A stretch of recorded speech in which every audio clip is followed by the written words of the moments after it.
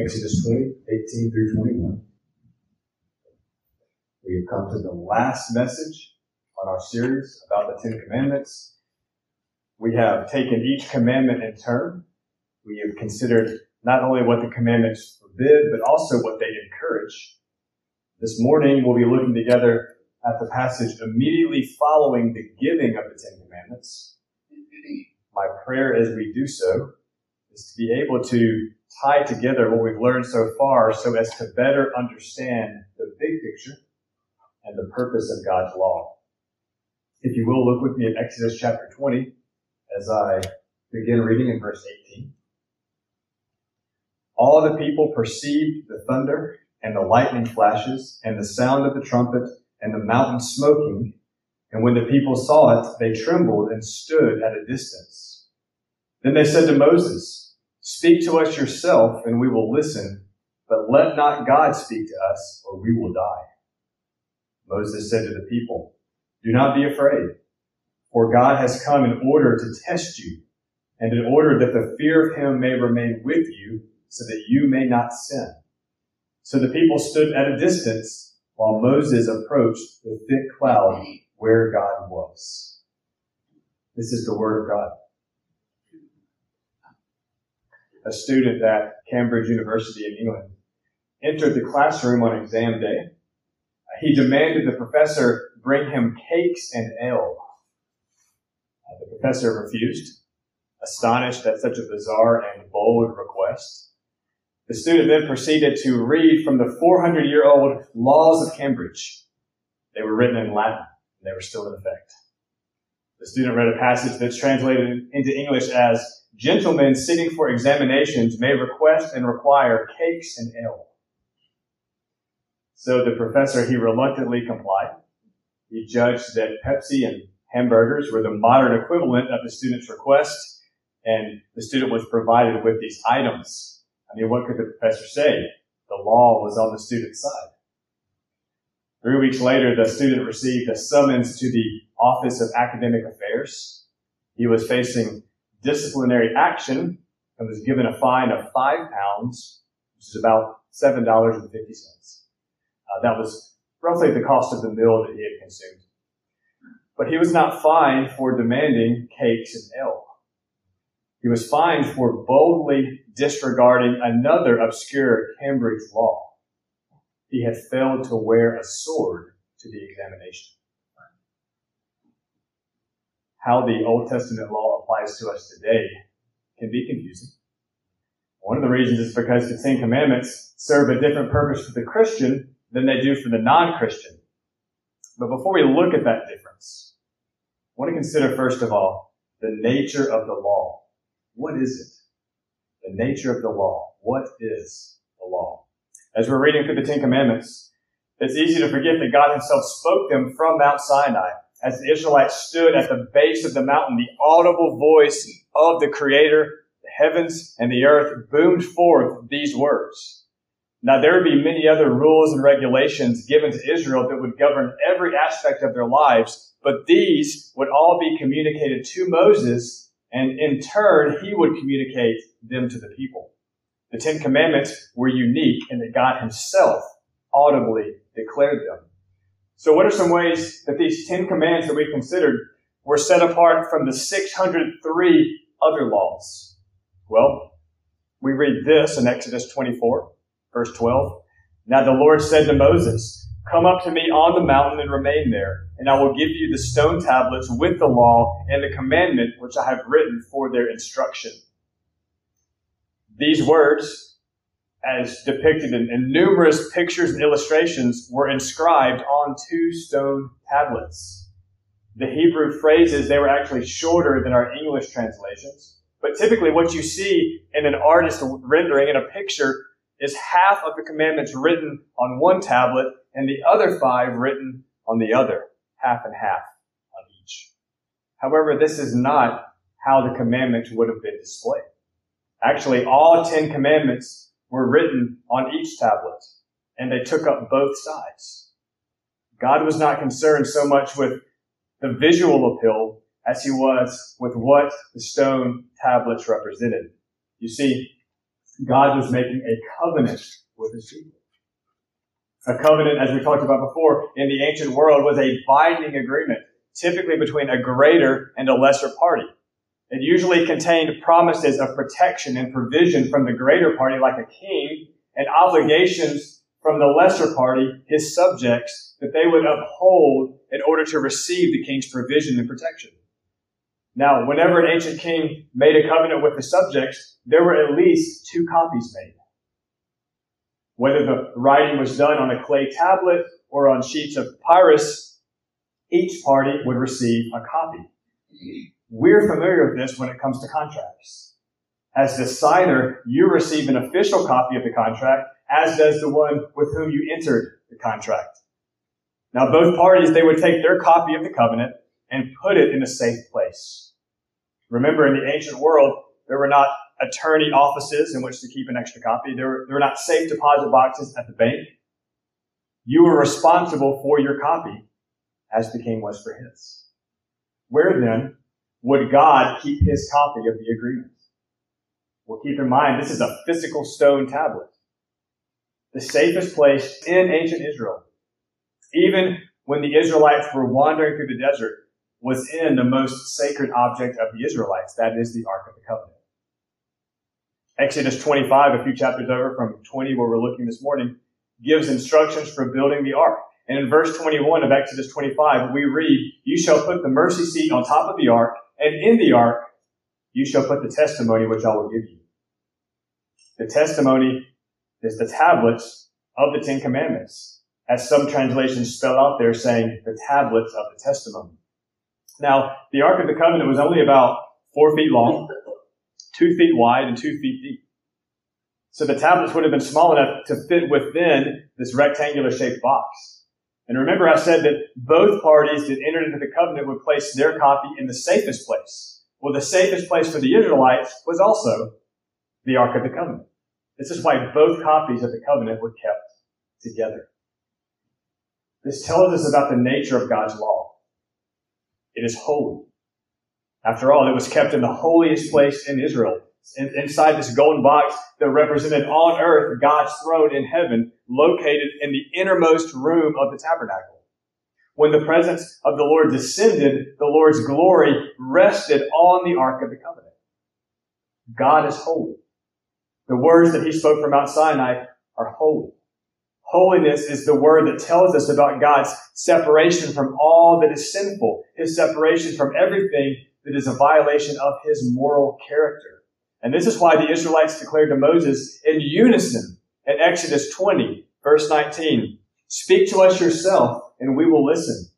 But let not God speak to us, or we will die." The glory of God had descended on the mountain. There was not yet an Ark of the Covenant at this point. The people, verse 18, perceived the thunder and the lightning flashes and the sound of the trumpet and the mountain smoking. What they saw and felt and heard that was emanating from Mount Sinai terrified them.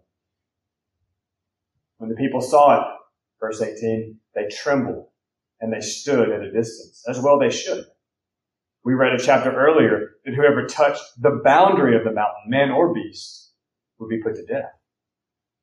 The thunder roaring and the lightning flashing and the trumpet blasting and the mountain smoking all reinforced the distinction between the Holy One and his people. The law that came forth from the mouth of God further divides the absolute perfection of the character of God from the imperfect and immoral character of man.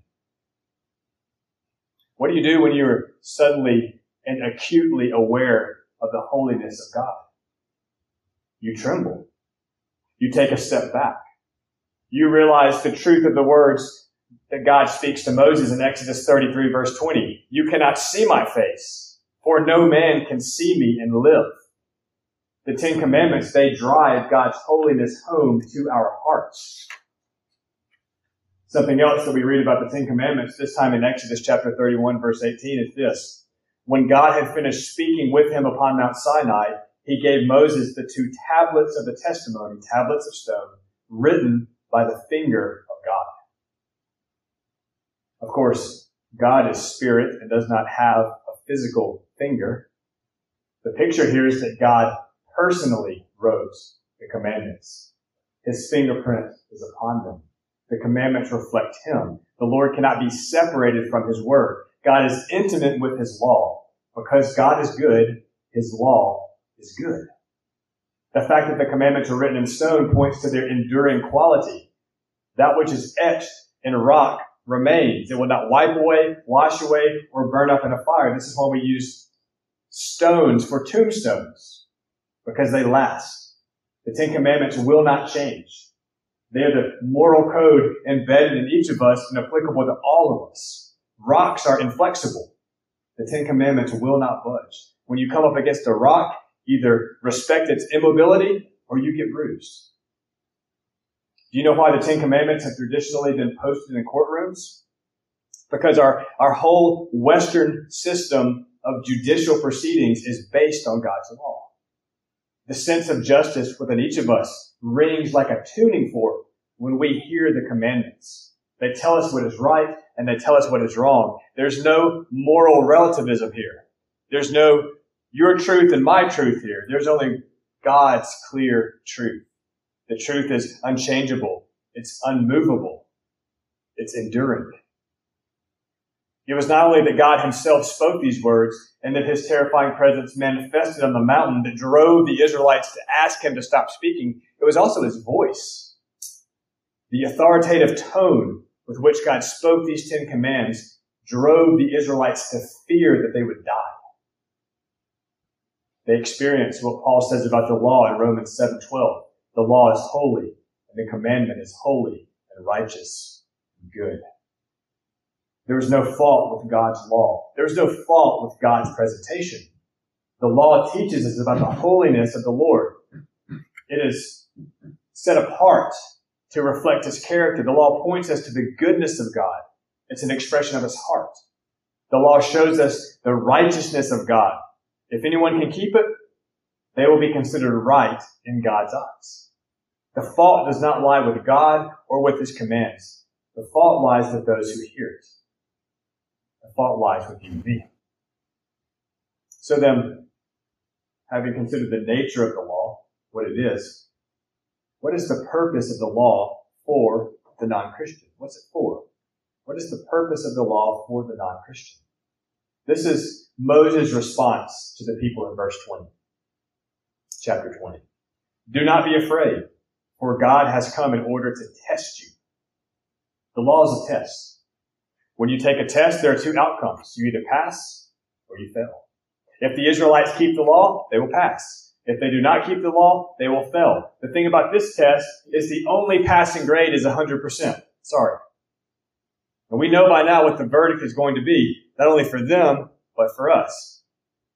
If the bar to pass is 100%, then anything less than perfectly keeping the law is a failing grade. You might avoid, for the most part, any outward breaches of the law. You don't make idols with your hands. You never take God's name in vain with your lips. You haven't killed anyone. You've never cheated on your spouse. You try to be truthful with what you say. You've never even stolen a stick of gum. Yet, we all understand by now that the law probes much deeper than our external actions. We spent the last 10 weeks unpacking the extent of how we each break the commandments at the heart level. I want us to consider this morning two ways the Ten Commandments accomplish their purpose as a test. We find the first way in Romans 3:20. By the works of the law, no flesh will be justified in his sight, for through the law comes the knowledge of sin. The commandments were not given to justify anyone before God. The only way the commandments could justify you or make you right with God is if you kept them perfectly. Of course, God realized this when he gave the law to Israel. The law was never designed to make you right with God. The law was designed to reveal how you were not right with God.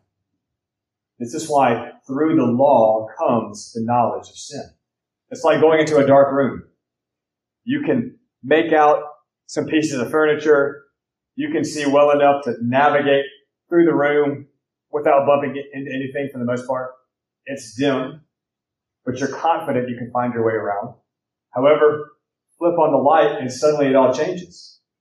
You see the actual condition of the room. There are roaches scurrying across the floor. The unmade bed has rotten food lying near the headboard. The desk has a layer of dust and grime on it. You get the point. The light allows you to see the reality of the state of the room, not just what you dimly perceived in the dark. The Ten Commandments are the same thing for us. They are the light that allows us to see our true condition. But here's the thing. You don't try to clean up the room with the light. That's ridiculous. The light simply allows you to see things more clearly. Many people try to clean up the mess of their lives by keeping the rules, by trying harder, by doing their best, and it doesn't work. It's like trying to clean up a filthy room with light beams. You simply need the light to see, not to fix the problem. Looking at Exodus 19 shows us the Israelites' attitude right before the giving of the Ten Commandments. They confidently proclaim in verse 8 of chapter 19, all that the Lord has spoken, we will do. But after they receive the law from the very mouth of God, they don't even want God to speak anymore. We look at life, we consider what it means to be a good person, and then we say, I got this.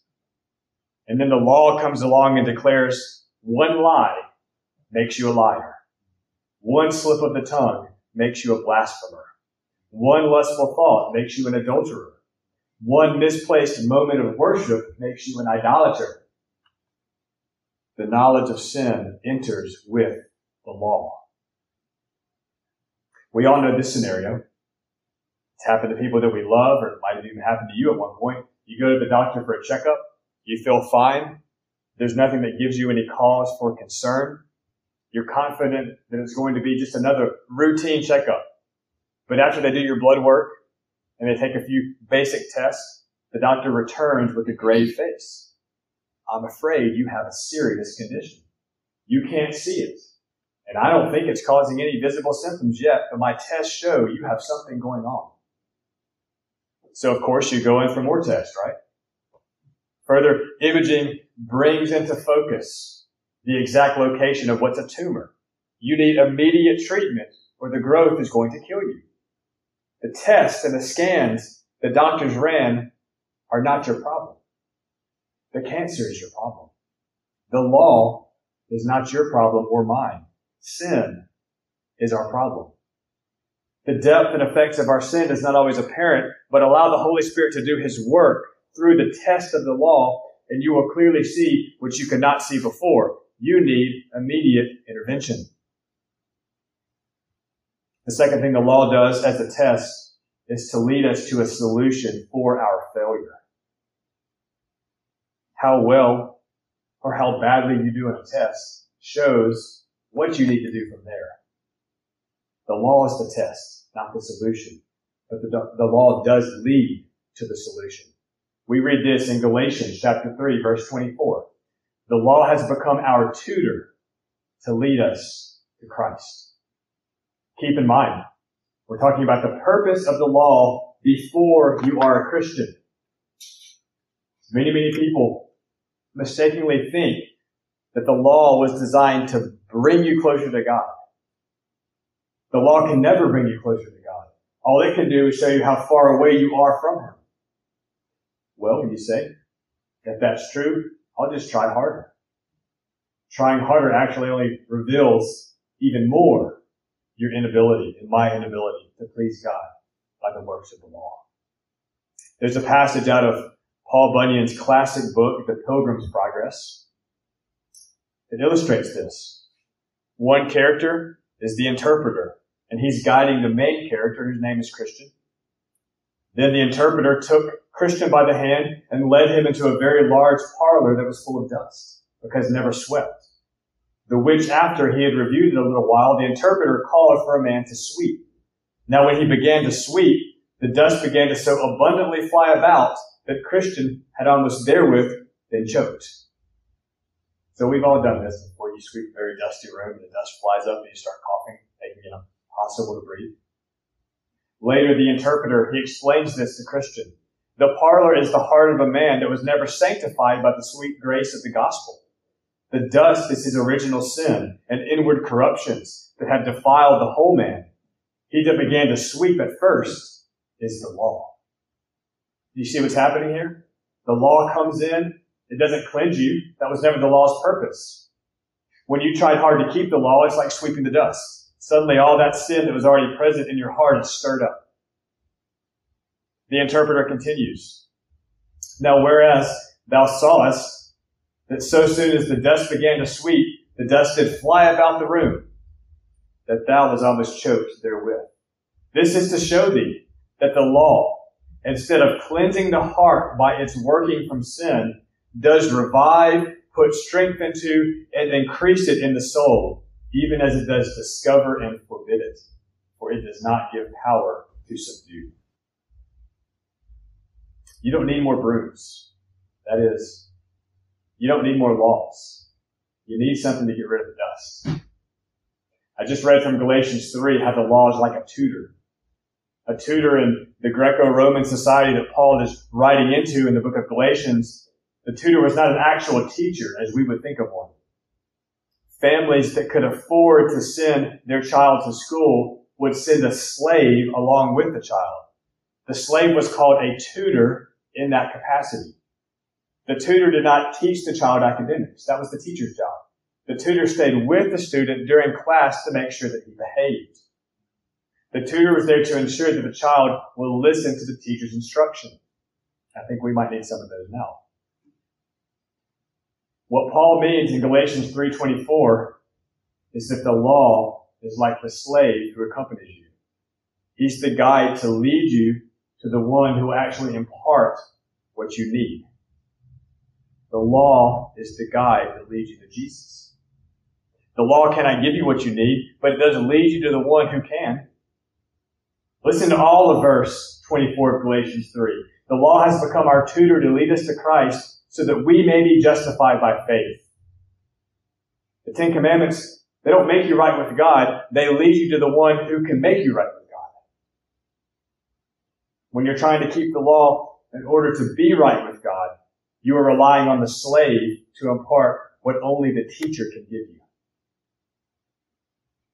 As Christian in the Pilgrim's Progress stood choking in the dust that was stirred up by all that sweeping, the interpreter said to a damsel that stood by, "Bring hither water and sprinkle the room," which when she had done, it was swept and cleansed with pleasure. The interpreter explained, "She that brought water and did sprinkle it is the gospel. When the gospel comes into the sweet and gracious influences thereof to the heart, then I say, even as thou saw the damsel lay the dust by sprinkling the floor with water, so is the soul made clean through faith, and consequently fit for the King of glory to inhabit." Only when we see our sinfulness in light of God's holiness do we realize our need for deliverance from our sins. When the law then leads you to Christ, it has served its purpose. What then is the purpose of the law for the Christian? We talked about the purpose of the law for the non-Christian. What is the purpose of the law for the Christian? What's it for? If the law leads you to Christ and you place your trust in Him, does it have a further purpose? Or is the law irrelevant to the Christian? Well, the answer is yes. The law does serve a purpose for the Christian. No, it is not irrelevant. It's just, it doesn't serve the same purpose as it does to the one who has not yet come to Christ for salvation. The purpose of the law is different for the Christian than it is for the non-Christian. And Moses speaks about this in Exodus 20, verse 20. The reason God tests you with the law is so that the fear of Him may remain with you, so that you may not sin. You see, the purpose of the Ten Commandments for the Christian is that they lead you to not sin. And on the surface, it sounds like this is all simply behavior modification. Like, right, okay, I'm a Christian. I've been forgiven of my sins. Now I simply obey God. Well, this is true. The problem is, most of us try to obey God as Christians the same way we did as non-Christians, in our own strength. This is the dilemma that we've all experienced. You felt the condemnation of your sins. You longed to be free from your guilt. And so you placed your faith in Jesus Christ, trusting that He died, taking the punishment you deserve in your place. You believe that He rose from the dead to justify you, to make you right with God. You called upon the name of the Lord, and you received the assurance that you were saved. You were freed from the guilt that you carried because of your past disobedience. In a word, you became a Christian. And now you're ready to follow God wherever He leads.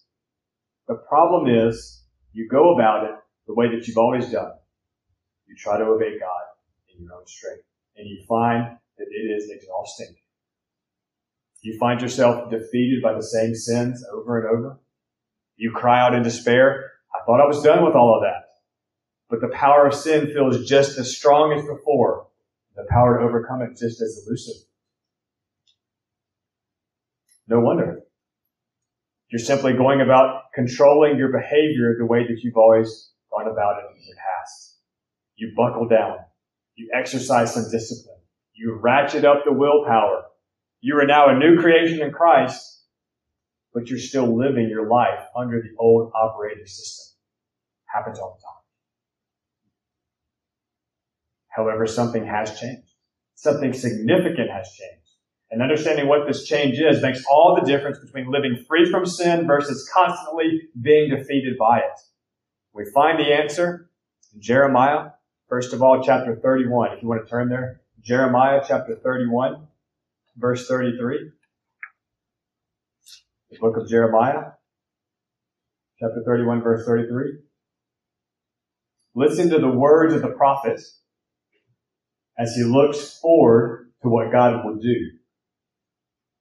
The prophet's looking forward, and what he sees is what we now know as a reality under the new covenant. Jeremiah 31:33. This is the covenant I will make with the house of Israel after those days, declares the Lord. I will put my law within them, and on their heart I will write it. I will be their God, and they shall be my people.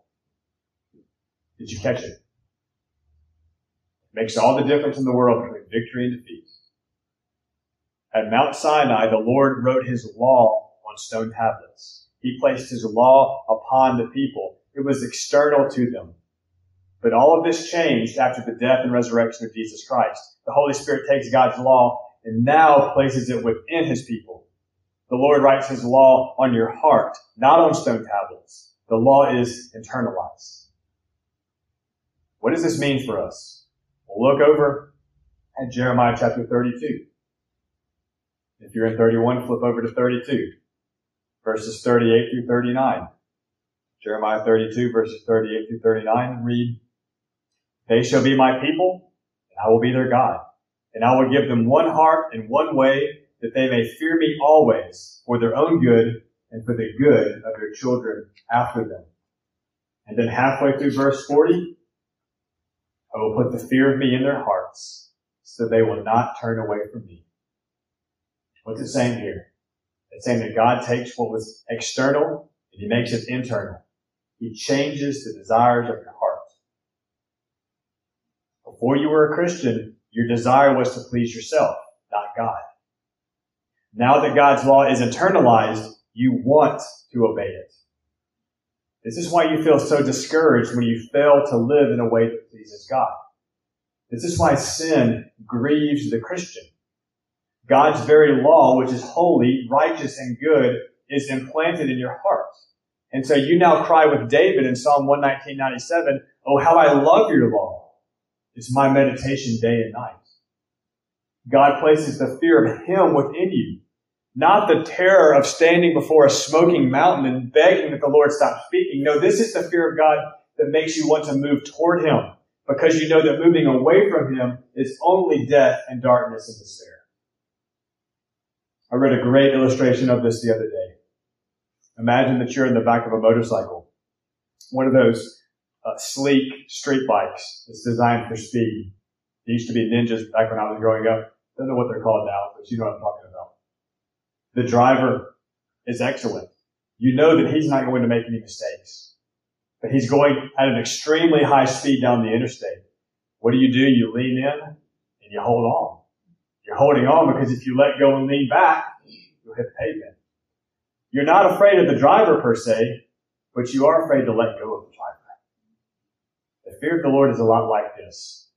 You're not afraid to lean into God, but you are afraid to let go and go your own way. This is the fear that accompanies the law when God writes it on your heart. You fear not obeying Him, because how could you disobey one that's been so good to you? You desire to walk in His ways because this is the path of freedom from the sin that so easily entangles you. Remember, at the beginning of this series, I said, freedom is not the ability to do whatever you want to do. Freedom is the ability to do what God wants you to do. Before you were a Christian, you had no real desire to do what God wanted you to do, nor did you have the power to do it. But now, as Paul writes in 2 Corinthians 3:3, you are a letter of Christ, cared for by us, written not with ink, but with the Spirit of the living God, not on tablets of stone, but on tablets of human hearts.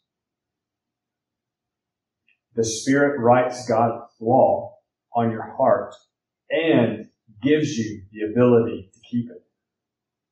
So how do you access that power? Well, it's through faith in Jesus Christ. Maybe that's not the answer you were expecting. It's through faith in Jesus Christ. This is what Paul meant when he asked in Galatians 3:3. Are you so foolish? Having begun by the Spirit, are you now being perfected by the flesh? You see, a person only comes to Christ for salvation when they have come to the end of themselves. If you're a Christian today, it's because sometime in the past you stopped trying and you started trusting. Your salvation came about through faith in Christ. We can agree on that. The mistake of many Christians, and all of us are guilty of this at one time or another, is thinking this: Jesus did for me what I could not do for myself. Now it's all up to me to live the Christian life. But no, it's not. You relied on Christ for salvation, but you're not now relying on Him for sanctification. You trusted in Christ's work to save you, but now you're trusting in your own works to make you holy. You acknowledged your need for Jesus' work on the cross on your behalf, but you're not acknowledging your need for Jesus' work within you through His resurrection. You trusted Christ initially, but now you're trusting in yourself to live a life that's pleasing to Him. The truth is, you can no more obey God in your own strength now than you could save yourself in your own strength then. If we could just lay hold of that. Stop trying to keep the law in your own strength. It did not work then. It will not work now. Start trusting in the present work of the Spirit within you to be your strength to live the life that God calls you to live. The law is internal for the believer. It's written on your heart. It's not an external slab of stone set to crush you under its impossible expectations. Let me show you how this works out practically. Sometimes we're so focused on the death of Christ for salvation that we miss the importance of His life for salvation. There was an event at the beginning of Jesus' ministry, one that can be confusing to us. Jesus came to His cousin, John the Baptist, who was baptizing people in the Jordan River. Everyone who was baptized by John was responding to his message to repent, to turn from those things that were not pleasing to God. When Jesus came to John for baptism, John was confused. He knew Jesus. And he knew that Jesus had nothing to repent of. And this is why John said, you should be the one to baptize me. What did Jesus respond with? Permit it at this time, for in this way it is fitting for us to fulfill all righteousness. And then Jesus was immersed by John. This is what is happening here.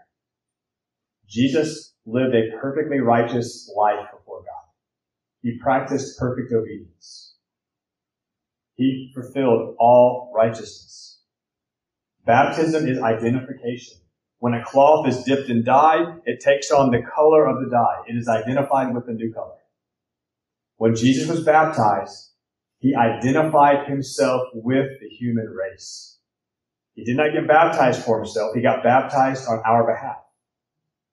Though Jesus had never sinned and he never would, he chose to identify himself with our sinful human race. It was as if he was proclaiming, I will live the life you should live. I will practice perfect obedience on your behalf.